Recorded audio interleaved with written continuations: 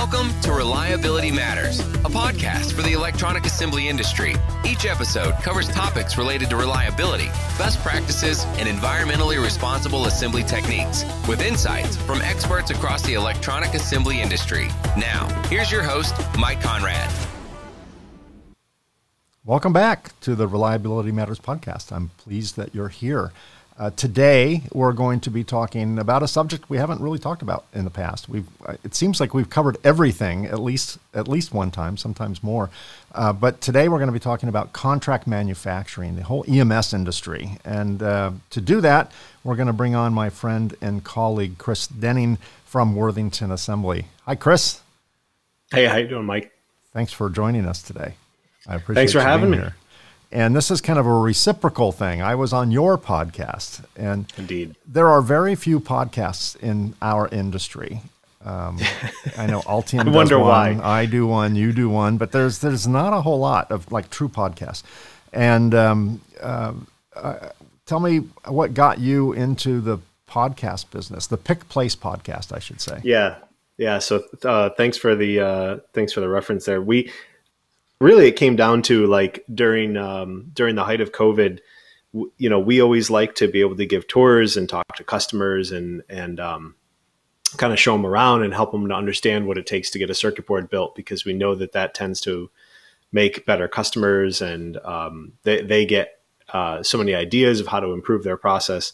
And then it's like, shut everything down. Can't let anybody in the building. Barely can let ourselves in the building for a while, right? And it was like, okay, well, how do we continue this education program? So I thought about doing video. I thought about writing a bunch of, a series of blog posts and help articles.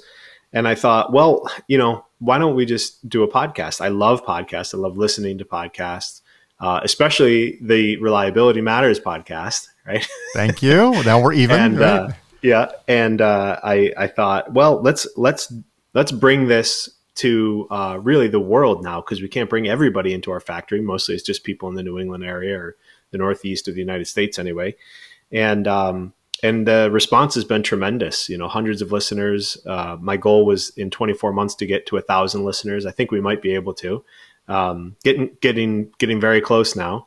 And it's just been great. And we just talk about, like, we'll break down like very, very specific subjects down to like, okay, what is stencil printing and what is that process? What is physically going on? And what does it take to get a quality print, so that we're ready to put parts on the circuit board?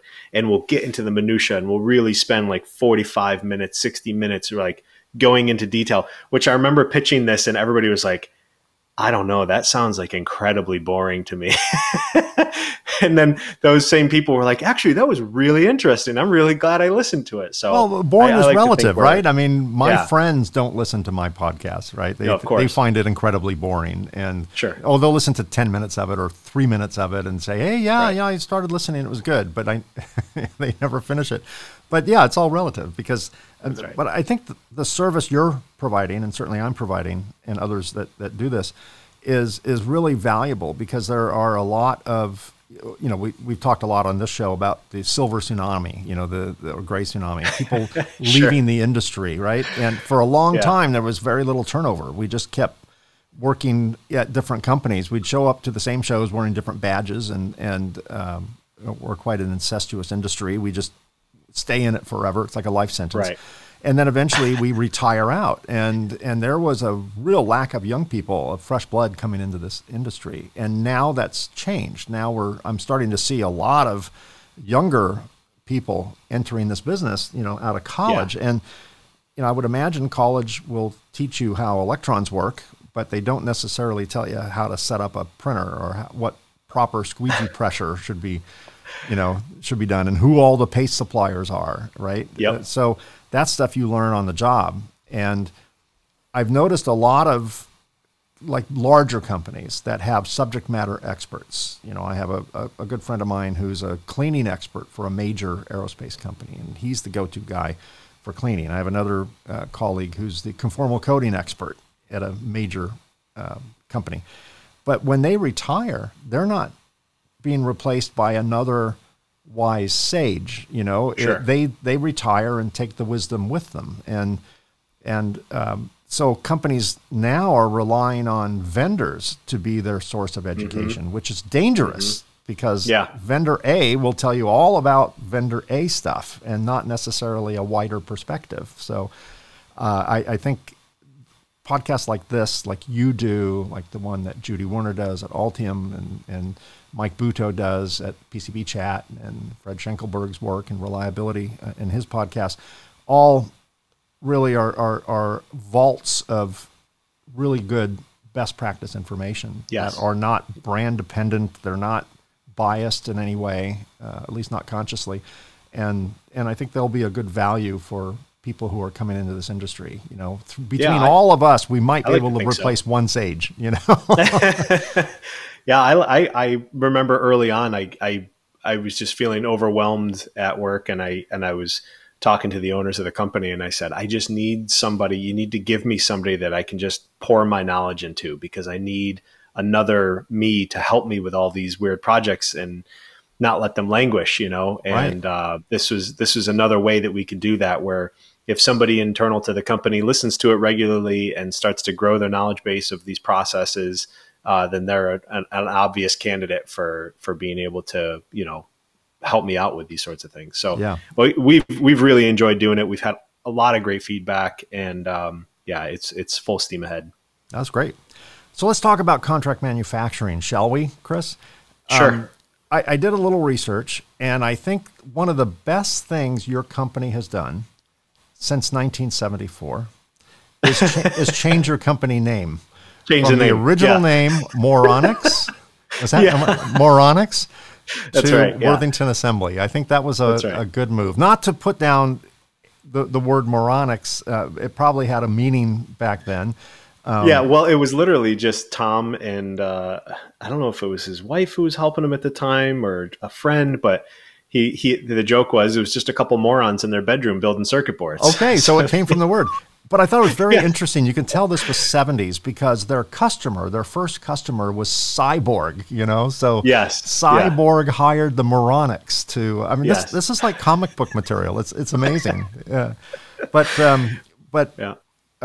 eventually Worthington Assembly became the name, and I think the company was sold, right? And to the current owners about 14 years ago. Yes. So, tell me about Worthington Assembly. Where are you in the big world of the EMS industry? We're a tiny little seedling in that big world. Our factory is in South Deerfield, Massachusetts, and it's, I like to say a traditional contract manufacturer, but not every listener is going to know what I mean by a traditional small contract manufacturer. But, picture a couple of SMT lines, a couple of through-hole lines, and, shipping, receiving, inspection department, a couple of AOIs, right? Kind of your average 30 to 50 employee. I've seen them all the time. So, because previous to my career at Worthington, I was an applications engineer for an AOI company. And then for a few years after that, I was a sales rep for a rep firm. So I went in and out of all these CMs all the time. And so to me, they're very typical because I've seen dozens and dozens and dozens of them, but yeah, that's our little niche of the world. And we have, I don't think I'm going to talk too much about it today, but we have kind of a second brand called Circuit Hub, which is web-based and some really slick software there for ordering. But it's such a different environment and a different way of doing business that, I think in order to keep this conversation to less than 6 hours, we'll just talk about more of our traditional Worthington Assembly side of business. Half our audience just drove off the road right now. So come back. He's kidding. He's kidding.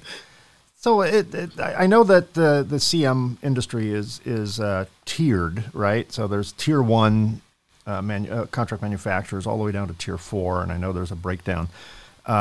Traditionally, tier 1 is 5 billion with a B or greater. Jeez. So those will be your Jabil's and probably Selectrons and whatever. Yeah. Tier 2, 500 million to 5 billion, and all the way down to tier 4, which is under 100 million, which is probably the majority of contract manufacturers, right? Definitely. So if someone has 100,000 boards to build, or 10 boards to build. Is there a rule of thumb? I mean, should I go to Jabil, not to pick on Jabil, but should I go to a tier 1 with 10 boards? Can they do it? Or is there an advantage? Does everyone have a sweet spot?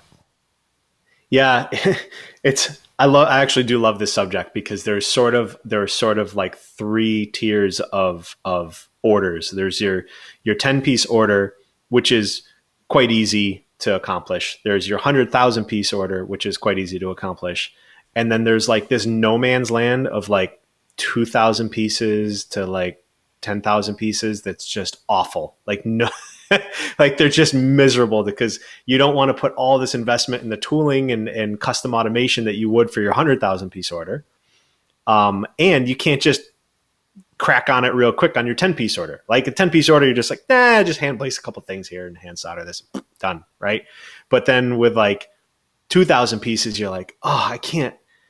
Am I going to hand place 2,000 of these connectors, right? Or am I going to wait 8 weeks for the manufacturer to get me these connectors tape and reeled with a pick cap? Or am I going to buy a custom tool to pick these? Like, it's this awful no man's land in between. And so it's really tough to sort of, it's really easy to get 10 pieces built by a small CM like us. It's miserable to get 10 pieces built by a huge CM like Jabil. They not only do they not want the business, they'll do it terribly. Yeah, just ask them. They're going to be completely honest about it. I'm not throwing them under the bus. Ask anybody, they'll tell you, no, please God, do not.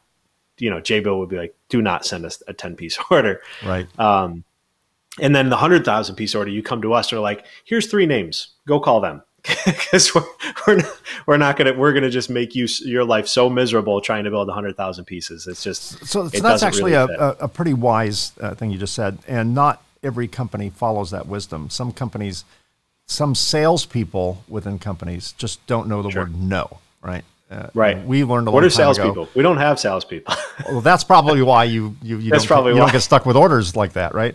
But a lot of salespeople just don't like to say no. They like to say yes to everything, particularly if they're making fear-based decisions. You can get into the whole psychology of that. But to be able to tell a customer, you're not right for us, or we're not right for you, is courageous, and you're saving the customer time and money and frustration, and you're saving yourself time and money and frustration, adding to your bottom line by saying no. So that's not enough companies have that mindset, right? Right.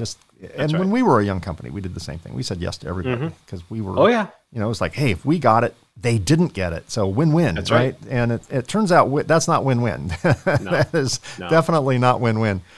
It's the old 80-20 principle, right? It's target the sweet spot and just forget the other 20% that it would absorb 80% of your time. It's classic. Yeah. Know what you're good at, sell what you're good at, and move on. Don't accept for example, up until very recently, we would no bid any orders that required cleaning. Nope, we don't clean. We cannot build your boards. That's changing now that we have a fancy new aqueous cleaner.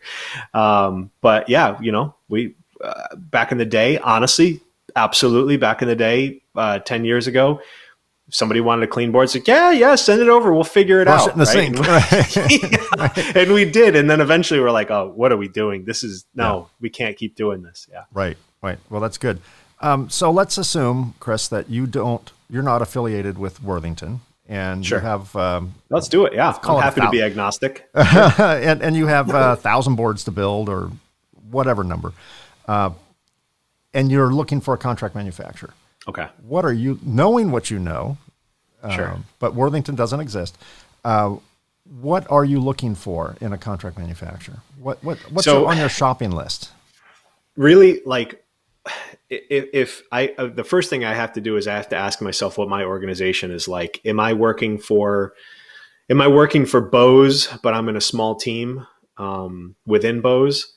It gets a little trickier because there's all these sort of safety requirements and yada yada yada. Is this going to be shipped? And it gets pretty complicated. Like Bose probably is not a great customer for a shop like Worthington Assembly. even for a small team. But am I in a small company, from 2 people to 50 people?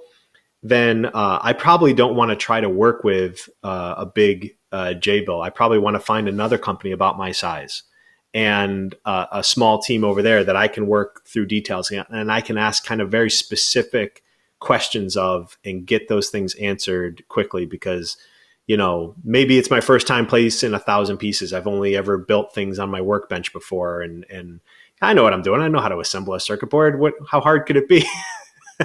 But then when you're like, okay, no, I actually have to get these into production, I have all kinds of questions. Yeah, you need somebody you can ask questions of, and that's something we talk about all the time. Our favorite customers, I'm going to flip sides here.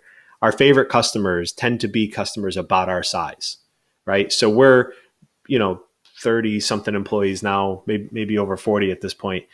But for a long time, we were just like 10 people, and we love to find the 1 or 2 person companies. And now we like to find the 12 or 20 person companies, and they tend to fit us really, really well. And they're really happy with our work, and we're really happy with them as a customer. So how detailed would you crawl into your potential CM's business? Would you look at the brands of assembly equipment they have, or the age of the equipment, and would you look into PM schedules to, because if they have a line down situation, you have a supply problem. Right. So, I mean, right. How detailed would you recommend?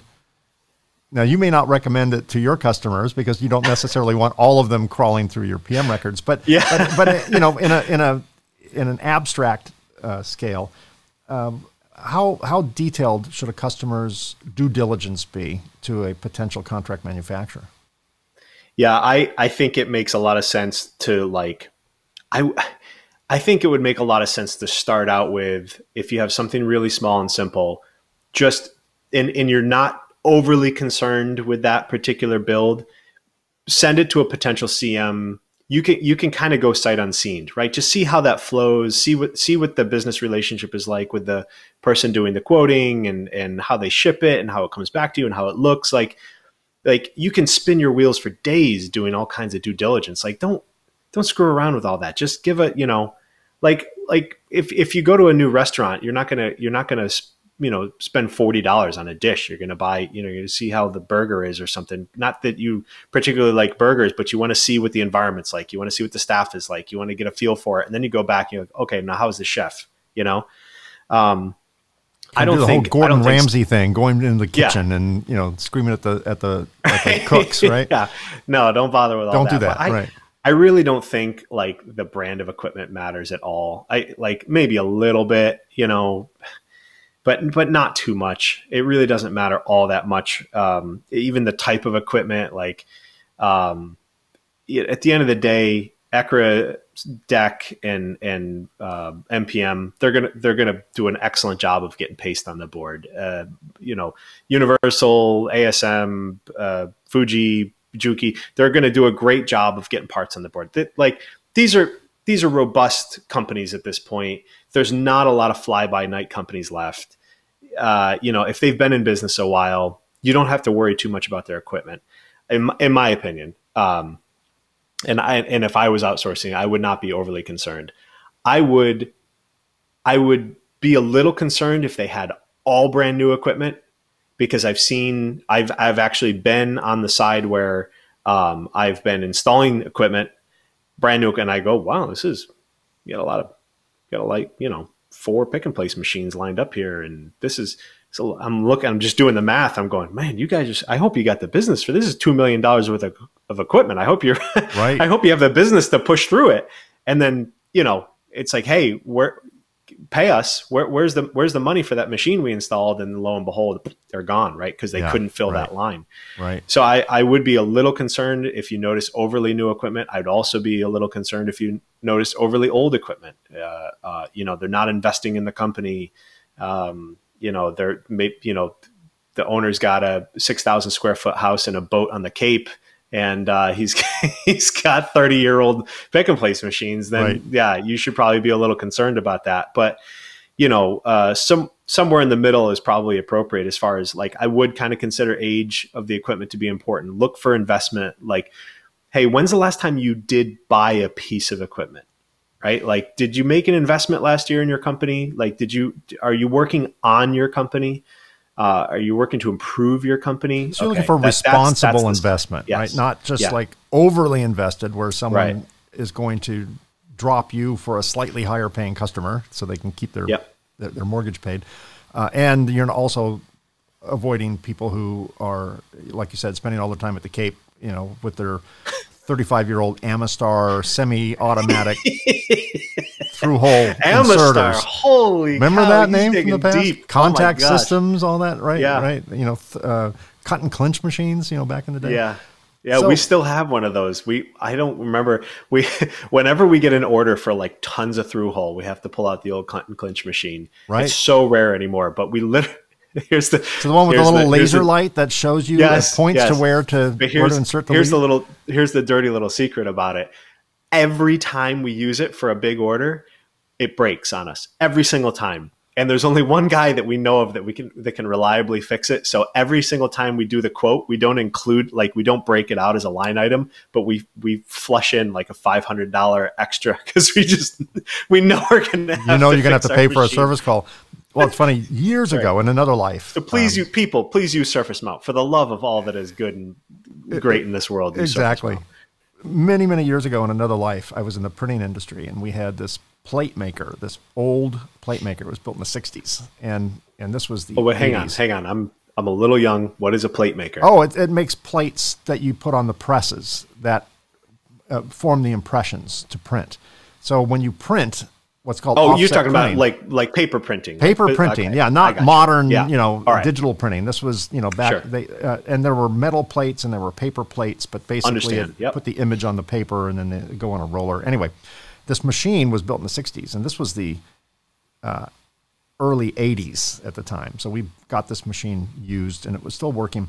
And I remember every once in a while it would break down, and we'd call the manufacturer, who was still in business, although they hadn't built that machine in a long time, and they'd send some young kid in, and he'd look at it and go, he'd look around the shop and go, "Where's your plate machine?" I was like, "You're standing in front of it," and he'd go, "Wow," and then we'd just ask him to leave. We would just say, "No, sorry.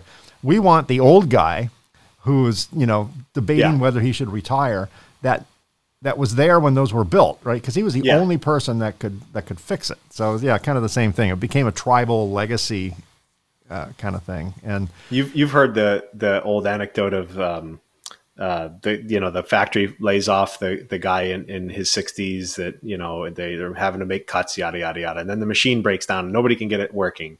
Have you heard this one before? I don't think so. And what happens next? All right. So he comes in and he says, yeah, I can fix it. It's going to cost you $10,000. Oh yeah. Well, we're losing, $1,000 an hour or whatever. Just get it running. Okay. No problem.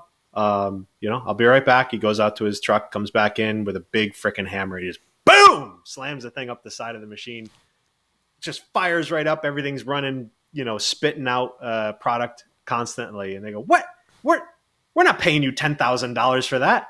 He goes, no, you're paying me $1 to hit the thing with a hammer. You're paying me $9,999 for knowing where to hit it with a hammer. Exactly. I remember once many years ago, we did a service call. Someone called and said something wasn't working. So we told them to check A, B, or C. And, the response was, yeah. I checked that. I checked that. Of course. Yeah. So we sent someone out 3,000 miles, right, coast to coast. Yeah. And it was one of the things we asked them to check. It was literally like turn the breaker back on. And then the guy goes, well, I'm not going to pay you the whole amount because it was too easy. And come on. You're not paying us for this. You're paying us to sit on an airplane for 5.5 hours and stay in a hotel and rent a car and you're kind of paying a penalty for not following our instructions before, right? I mean, we told you to check the fuse box. Exactly. Yeah, that's a good reason to know your customers well. So what are some of the common mistakes customers make in either selecting a CM or working in a relationship with the CM? I'm sure, without identifying any customers clearly. No. What are some of the common frustrations on your end? It really just comes down to too many assumptions, right? It's just too many assumptions.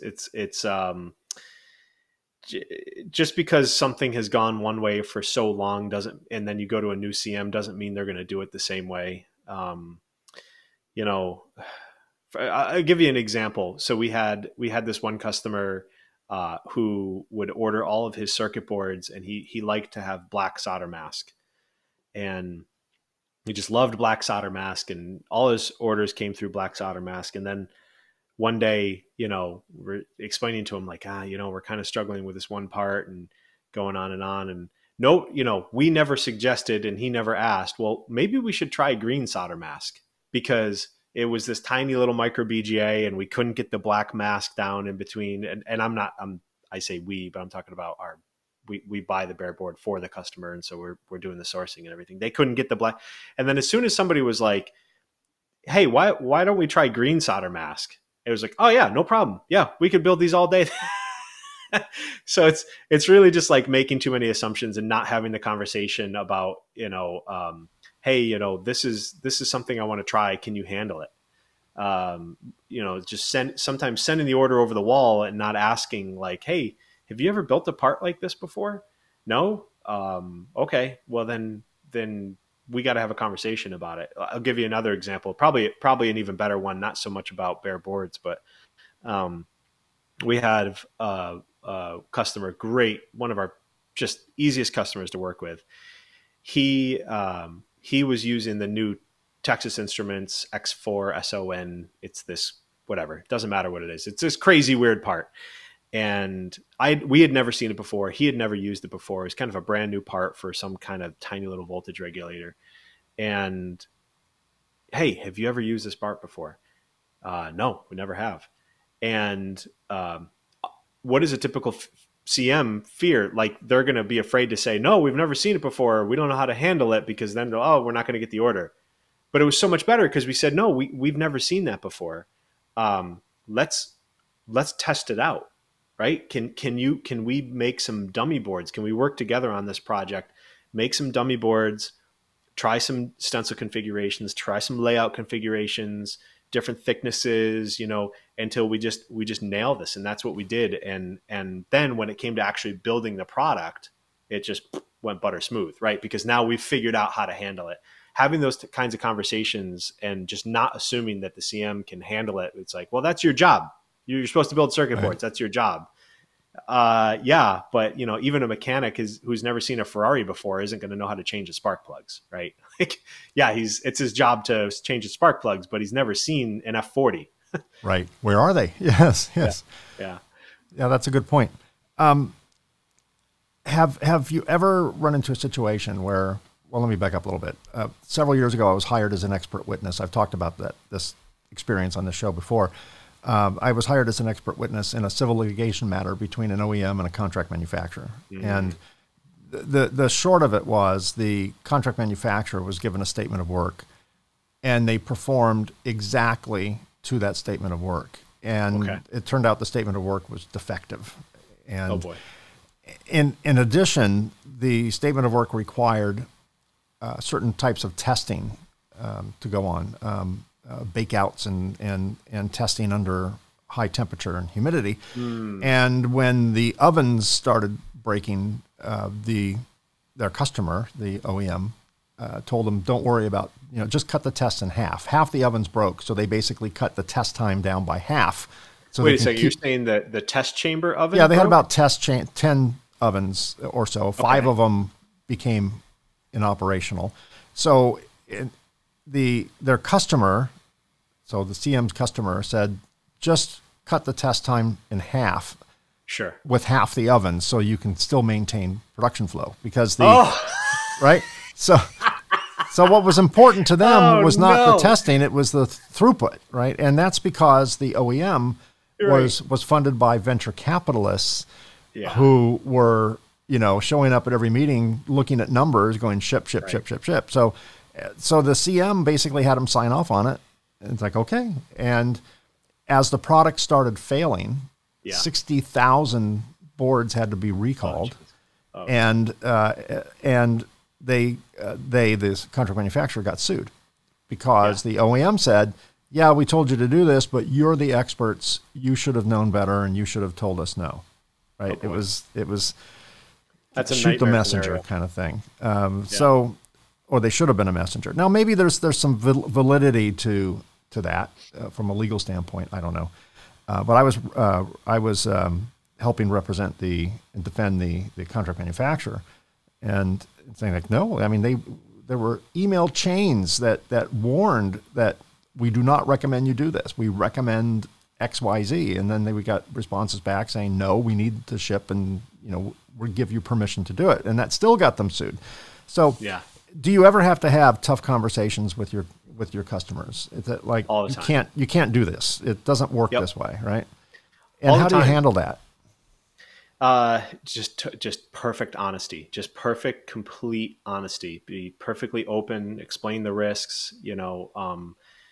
I don't think I've ever been in a situation where a customer said, yeah, it's okay, and I still felt really uncomfortable about it. Like, we usually come up with some kind of a resolution. Like, I guess the one thing I can think of is we from time to time, it's way more, way less common now than it used to be. But we used to see orders or designs all the time that would have vias in the pad of like a Gullwing QFP or like a 1206 capacitor. It'd be a via, like an open plated via, not even like filled or plated over, just an open via, and you'd be scratching your head going, this thing looks like garbage. Like, that's never, that solder joint's going to fail the first first time it sees a freezing temperature or something, a couple thermal cycles, and that's gone. And we used to come across these things, and we would be in the middle of it, and we go, whoa, we have to stop. We have to talk to this customer. And the conversation isn't like, hey, you put vias in these boards. These things look like garbage. It's like, hey, look, we should have caught this. We didn't catch it. Now we're in the middle of production, right? We've stopped production. We're noticing this issue. Here's pictures, right? Take pictures, nice high resolution pictures, video microscope, explain the situation, explain the risks, and then offer a solution. That's really what you need to do all the time. Is you need to say this is not the right way to do it, and don't just leave it there, because that is just a way to start arguments. Really, it's a way to just make people angry and frustrated. You say, this is not the way to do it. Here is what we suggest. I recommend that we add solder paste or touch these up with a soldering iron, and it's going to cost X number of dollars per board. And that is the solution we've come up with.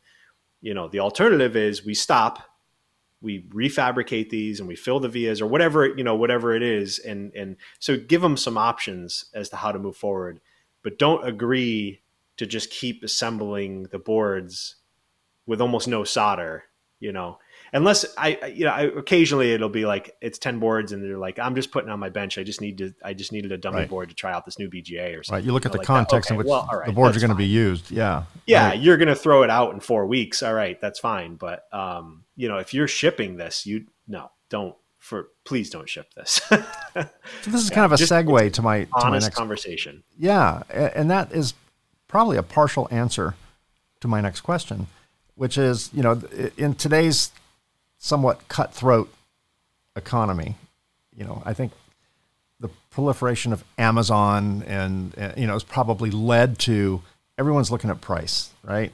Not very many people are looking at value. So let's assume you bid a job out at $100 a board, and someone else bids it at 70, and someone else bids it at 300, whatever. Beyond the price, I should have bid $299. $299.99. Right, exactly. I should have been $299. Yeah, exactly. What besides getting the product back, per the specification, besides you shipping a board to your customer, what other value added are in that board? In other words, you're not just paying to print paste on a board and mount a component and run it through an oven at a specified temperature. There's more to it than just the completed product, right? So what are the value addeds that customers should consider that are in the price of the assembly?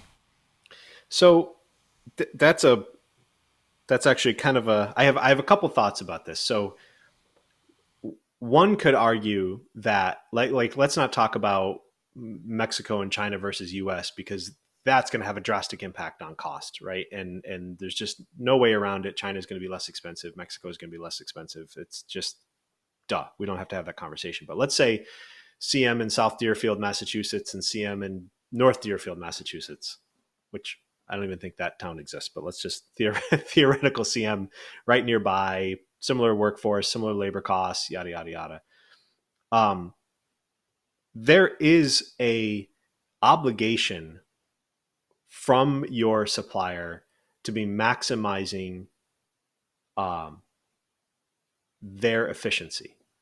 So if the CM in South Deerfield is charging you $70 and the CM in North Deerfield is charging you $100, there could be very little value add from that $100 CM if they're not focused on lean manufacturing principles, efficiency, intelligent workforce, educating their workforce, and all these sorts of things where they literally can build it for $70 a board versus the other CM has to charge you $100 per board, because they are more efficient. And it's my opinion that your CM should be focused on these things and should have a culture of driving towards efficiency, and trying to eliminate waste in everything that they do. So that's kind of not answering your question, but that's something I like to emphasize because it's something that I consider very valuable and very important in our culture at Worthington Assembly. But more importantly, let's say that they're both driving towards efficiency and one CM is $100, the other CM is $70. Where is the value add? Perhaps why would you end up spending $30 more per board? Really, I think there's a lot of gotchas in this industry. Like not gotchas. What's the word I'm looking for? Like gremlins. that's a better way of putting it. There you go. Like, are they? You get just because you look at a finished board in your hand doesn't mean that it's fabricated the same. It doesn't mean that they went through the same process. Right. Did they have the same type of temperature control in during reflow? How do you know that their ESD standards are being followed and that they didn't damage this thing microscopically, not just microscopically, but like electron microscopically damage that? Because that's what we're talking about with ESD damage. What about did they have to do any hand soldering? Were those technicians, do they understand what a solder joint really is and how to prevent cold solder joints and how to handle ground and to pre-bake the board, or not pre-bake, but preheat the board before they start soldering it ground? Just so you may not notice these little things like a hole fillet that comes all the way up to the top of your through hole pin underneath the connector because the shroud of your connector is covering it all. A cheaper CM that builds it for $70, they may just sling that thing over their wave solder or selective soldering machine or hand solder it with, the person that they just trained for the past 3 months. Meanwhile, you've got barely a solder joint that you can only see on the bottom side of the board, not a complete solder joint that won't fail over the life of the product. Right. So there's these little gremlins in manufacturing that a quality CM that's been around for a long time, has been doing this for a long time, has a staff that's been well trained and has been doing the same thing for a long time, knows so that your product won't fail and you won't have all kinds of recalls in the future, versus the other guys who are cutting all these corners to get it to ship. And yeah, it looks good. You put it on your bench. You're like, hey, these look the same. I'm only going to spend $70 on it, when you don't really know the gremlins that you might see from ESD damage or cold solder joints, a couple years from now. Right. Now that makes a lot of sense. Part of the value added is I would assume as a contract manufacturer's quality certs. What types of quality certifications or affiliations would you expect a contract manufacturer to have? Yeah, I would say you're like, okay, so when Worthington when I first started working at Worthington, there was no IPC training, there was no J standard, there was no ISO, there was no we had to build to all that, right? And thank goodness we had people that trusted us that allowed us to maintain our business while we could build to that. But now, like if I was outsourcing boards, I would absolutely want to at least see, do you have IPC trained people? And it's not so much that like this is all right. I wish I could somehow disconnect my name from Worthington Assembly for a moment while I say this, but like, I don't really believe so much that a person with an IPC certificate is necessarily a better solderer than a person without an IPC certificate. But if you go to a CM that is willing to make that investment, it's just a signal, right? Well, they become a known quantity versus a potential good, potential bad, right? Right. I mean, I'm sure there's plenty of people without certifications that are really good solderers, maybe even better than those with, but at least the ones with we know are good, right? Yeah, because we've had situations where, like, again, early on, we had people who were doing hand soldering for us because we had a bunch of these boards that literally could only be hand soldered. Oh, nightmare. Those are gone. We redesigned all of them to SMT. Anyway, and they were fantastic. I mean, beautiful solder joints, excellent quality. They were so talented at what they do. Didn't even know how to spell IPC, let alone have a certificate, right? And then we would hire people from other CMs. We had a few CMs go out of business nearby, and we would hire them. And they would come in, oh yeah, I'm IPC certified. And you'd sit them down on a bench and you'd look at them and you're like, what? No, that is not how you solder. Like, you can't do that. But they have a certificate. And that's what I mean by, like, it doesn't necessarily mean that they're going to be a better soldering person than somebody else. But if you find a CM that is making that investment, so for example, we actually have an in-house trainer. That's a program that a CM can do. They can send a person to a class and they become a trainer for their company. And that's in my opinion, that is a real signal of a CM that cares about quality, because they're willing to not just send their people to IPC training, but they're actually willing to go the extra level and get a certified trainer in-house, right? And now you're really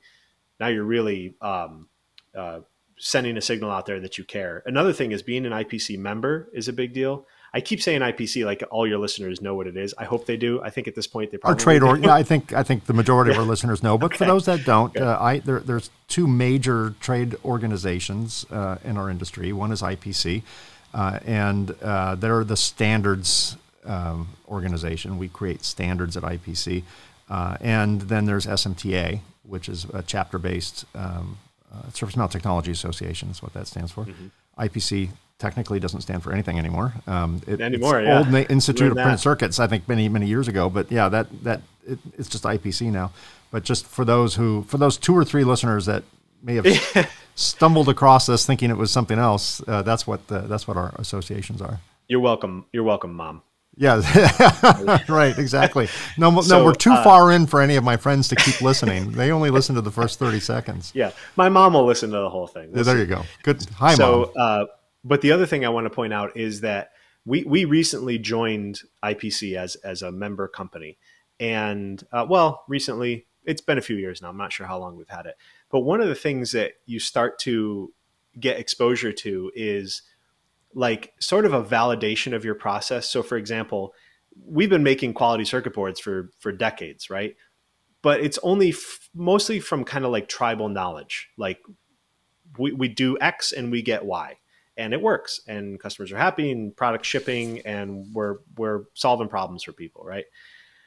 But we had the situation recently where a customer came to us and they said, I don't like the way that my solder joints look on my QFNs. These sort of leadless devices. Well, in the wash business, you know all about QFNs. But anyway, there's not enough solder there for me. Right. Yeah. I don't think anyone likes QFNs. I have this theory, and I may have shared this on your show. I don't remember that QFNs were invented. Well, QFNs are proof that what happens when you don't tell your children you love them enough. Yeah, they either grow up to be sociopaths and serial killers, or they grow up to invent bottom terminated components, right? Yeah. So that's QFNs. So he came to us. He said, I'm used to my other CM here's what the looked like from my other CM. And we looked at it and we're like, yeah, son of a gun, that looks a lot better than ours. And I was kind of scratching my head because I was like, what are you to tell me, pal? I've shipped hundreds of thousands of QFNs. Like, we know how to solder QFNs, man. And we got them shipping in thousands of whatever. Right. So that was my gut reaction, too much pride. And then he goes, yeah, no, I really don't like them. Like, I can't, if, I like working with you guys, but you got to figure this out for me. So one of the things that having IPC did for us is you get access to their documentation. You have to pay for it, but you can get, and there's a really thorough document on bottom terminated components, like unbelievably thorough. And so we bought it and read it over, and I'm looking at it, I'm going, man, son of a gun. We are not doing this right. Like, we're probably doing the bare minimum. Like, we're meeting the spec, but just like, we were probably just like barely meeting the spec. And for most people, like, yeah, it works. It's, it's fine. And then this customer revealed to me, like, no, I kind of expect it to be at the top of the spec.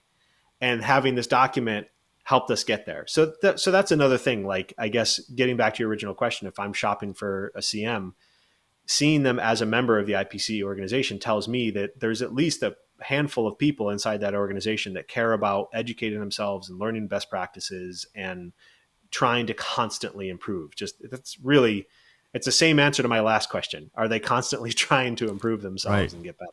Right. Yeah. They're plugged into with a group of professionals that are standards-based, quality-based, things like that. And you have a lot more resources, particularly in a small company environment. You can't have subject matter experts in everything, right? So you can rely on the standards and we don't have time to run all the tests and experiments and exactly. Yeah, but all that's already been done. So you can benefit from that. How are the component shortages landing in your industry? I hear we manufacture stuff, as you know, and we see a lot more component shortages. Not just component shortages, other hardware shortages too. That we're spending way more time sourcing parts, and we've increased our inventory probably by more than 100%. Right. We went from just in time to just in case. Right. So you're part of the problem. We're it's kind of like the toilet paper shortage at the beginning of the pandemic, right? It is cause and effect. Everybody hears shortage, and then all of a sudden there is a shortage. Right. Exactly. So we're contributing to the shortage, I'm sure. Although, we're a small company as you are. So but there's enough small potatoes out there. Eventually it happens. Yeah. We are in mass and cumulatively helping to exacerbate the problem. But how do you guys handle that? And has it become an issue with your customers and yourself? And how do you work around that? So quick plug again for our podcast. We actually interviewed 2 supply chain managers, like the whole East Coast of the United States supply chain managers for DigiKey on our show a couple of weeks ago, talking about this whole subject and why it's happening, what are the causes, and how is it getting worse, and when are we going to get out of it? And spoiler alert, it's going to be a while. But I feel like, have you ever heard the story of when was it Japan had some kind of a rice crisis?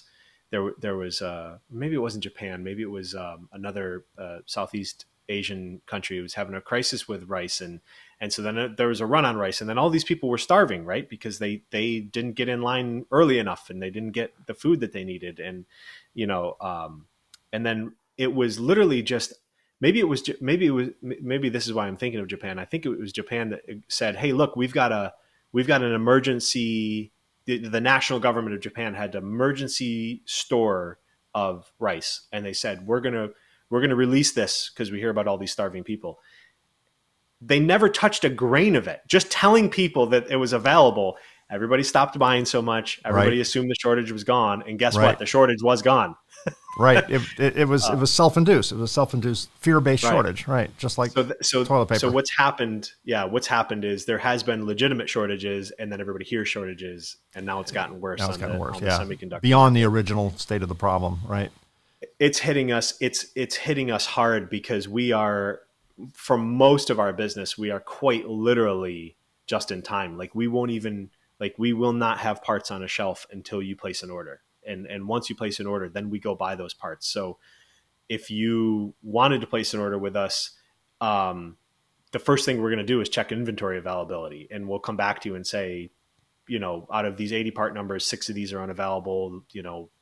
What can we do about it? Here's some crosses that we found, kind of a thing. And that's the kind of stuff you do. You just try to work through it. You just try to find alternatives. We actually helped some customers redesign their boards. So we said, hey, there's none of these voltage regulators available. But we noticed that the same voltage regulator is available in a different package, an SOT 23.6 or something like that, rather than your whatever it was before. And, we help them with the layout and figure out how to get that to work for their product. And then, they implement it into their design. Now they can use either voltage regulator. They can use the SO8 or the SOT 23.6. And so a little bit of engineering help, a little bit of just the purchasing folks trying to find some, we're doing one recently where there's some suspect parts. And so the customer is like, hey, I'm going to buy them. I'm going to bring them in. They're coming from overseas. And I want you to build just a handful of boards with randomly selected parts from this lot, and let's see if they work, kind of a thing, So it's really getting bottom of the barrel now, where we're starting to build boards just to test the parts and see if they're good enough. So that actually there's all kinds of stuff like that. In this answer, it's a twofer, because you're actually also adding to your previous answer about what value added. Oh, there you go. In addition to getting the board at X dollars a board, what other stuff is in there that, beyond the components and the solder paste, right? And this is part of it. In your company's specific case, Worthington Assembly, what is your sweet customer? What's your sweet spot for a customer in terms of production and type of assembly? What's the nirvana customer for you, besides being able to pay on time, and being pleasant to work with? But what, from a logistical standpoint, what's perfect for you guys? Yeah, that's a great question, and it's something we actually do talk about quite a bit. So we would much rather have 100 customers that are giving us $10,000 a year, rather than have $1 million customer. Just from a risk management perspective, we really strongly kind of prefer smaller teams to work with, smaller customers to work with, more complex products, because that's where, we were just discussing, we can bring some value to the more complex products. We were building these boards for a customer for a while that they were a lot of fun to build. They were really easy. It was all 0805s and all these big parts and everything.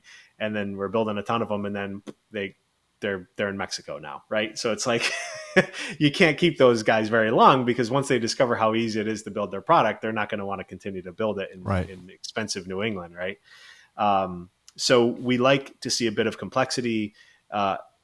We're happy when the customers are a bit concerned about their IP, because, your IP doesn't leave our building, and it's controlled, and we have secure servers and everything. And I think that's one of the major advantages of choosing U.S. based, or at least North American based, but specifically U.S. based manufacturers to build your boards, is you don't have to send that IP overseas. And because, let's face it, certain countries are just well known. Their reputation is pretty well known for not being as secure as we are here. And sure. I would assume if you're doing ITAR type work, work that falls under ITAR, then obviously you have to keep stuff here. Are you guys ITAR registered? No, we don't actually. It's an interesting thing. Yeah, well, we don't do any defense or ITAR work or anything. We haven't had those kinds of requirements yet. And it's another piece of our culture is okay. So I talked about this a little bit earlier. We really kind of can't stand red tape and inefficiency, and ITAR and all the you're right up there, sure. and all that. Sure. It's that's just a headache we don't want to deal with. Right. So we just kind of keep targeting customers that we don't have to worry about those sorts of things. And so far it's worked. Could we be bigger by now and make more money by now if we did? Of course, absolutely. But I kind of think it's have you ever heard the old red water versus blue water analogy? No. Where, so I don't know. I'm going to totally botch the origination of it, but like in my mind, I'm picturing like ancient, like Spanish, English naval warfare. And well, I say ancient, but let's say, maybe a few hundred years ago. And you don't want to be the boat in the red water, because that means everybody's just battling each other like crazy and there's all kinds of blood in the water. You want to be in the blue water. You want to be out where it's safe and easy and you got easy pickings.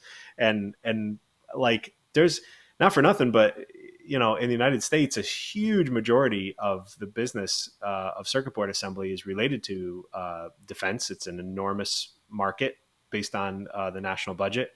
And there's a lot of competition out there for that. And I don't know, there's less so for the kind of more industrial control, kind of quasi consumer level product, niche products. And we've kind of stayed focused on those sorts of things. But even within those sorts of things, people still don't want to be ripped off. Right.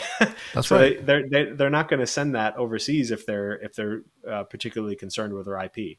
So It doesn't even have to be a regulatory thing. It can honestly just be a general concern. Yeah. Sure. Yeah. I just don't know what's going to happen once it leaves these borders, because within these borders, there's laws and there's litigation and there's ways of controlling these things when it leaves these borders. There's recourse for things here where there's less recourse in other places, or a different method of recourse. So what does the future hold for Worthington? Where do you see yourselves in the next 5 to 10 years? I love my job. I love educating people on what we do. It's one of my favorite things. It's the reason we do the podcast. It's the reason that I'm happy to be on the show here today. And so me personally, I would love to continue to be working at Worthington Assembly, continue to educate the customer base and working with customers to solve problems and figure out their solutions and these sorts of things. The company itself, I hope, just continues to nice, clean, steady growth. I would love to continue to create jobs here in Western Massachusetts. It's an amazing place of the world to live. It's just like, it's got everything, absolutely everything you could want. You have to drive a little bit of ways to get to the beach, hour and a half or so, but it's not that bad.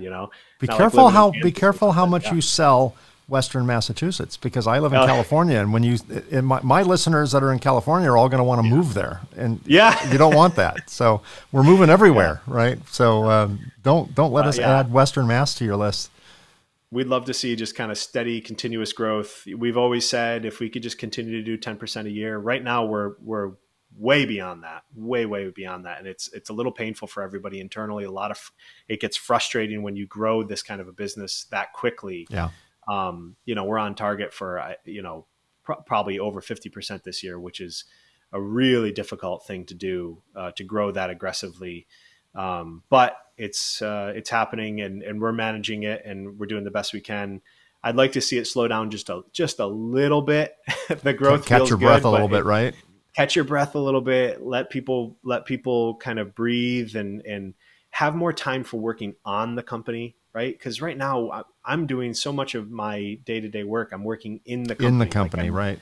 Physically on the floor, building something or ordering a stencil or programming a machine. And I want to get back to working on the company and researching new technologies and helping customers and finding those sweet cherry customers like you talked about. Sure. So, a little bit of slowdown on the growth would actually be somewhat nice. I have another podcast that I do called Concept to Creation, where we talk to entrepreneurs within the EMS space.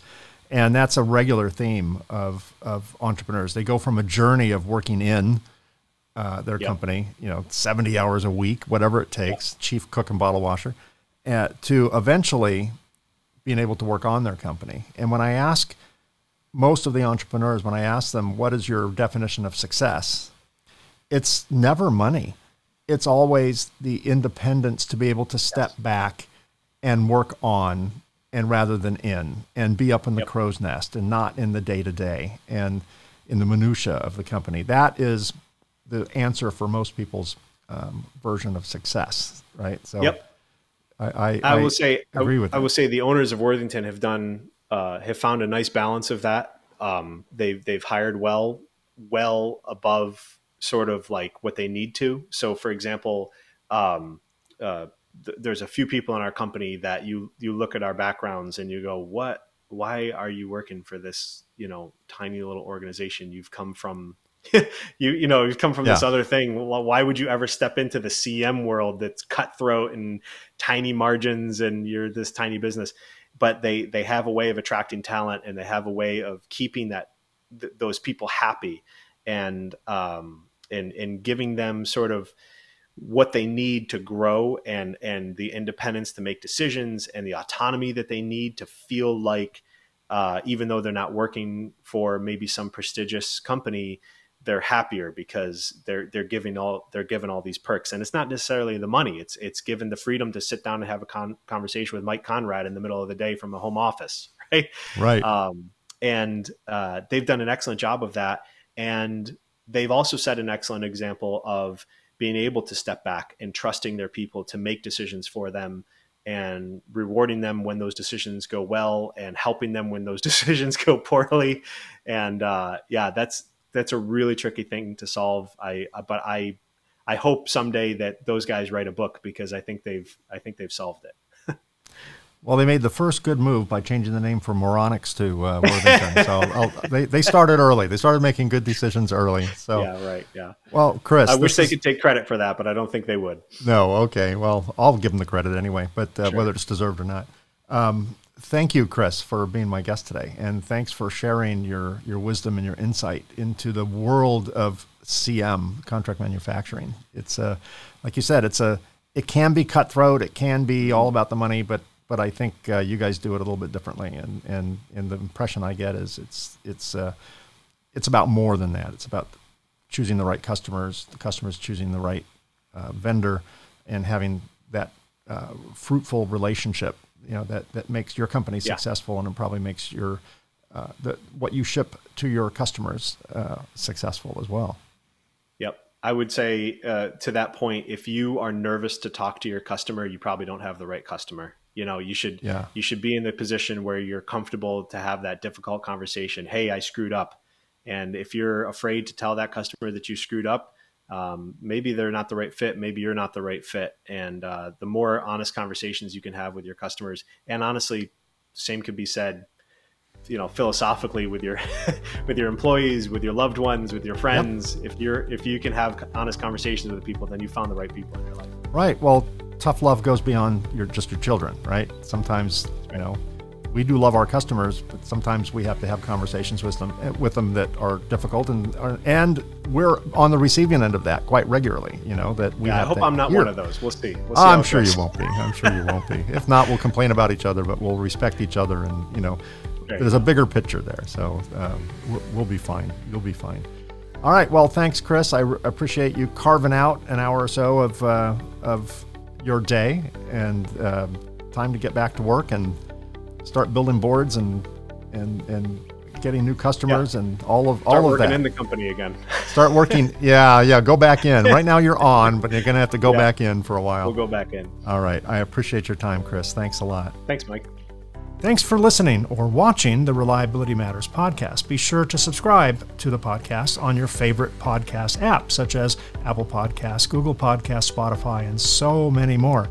Also, be sure to check out my other podcasts, including the Concept to Creation podcast, where I feature conversations with entrepreneurs within the electronic assembly space, and, as we discussed earlier at the beginning of the show, the Innovations in Technology podcast, where we discuss innovative products within our industry. All three shows are also available in video format. Check out the Reliability Matters or Concept to Creation or Innovations in Technology podcasts on YouTube. Just search the show's name and you can find all three shows. Or go to MikeConrad.com. That's Conrad with a K. All three shows also appear there.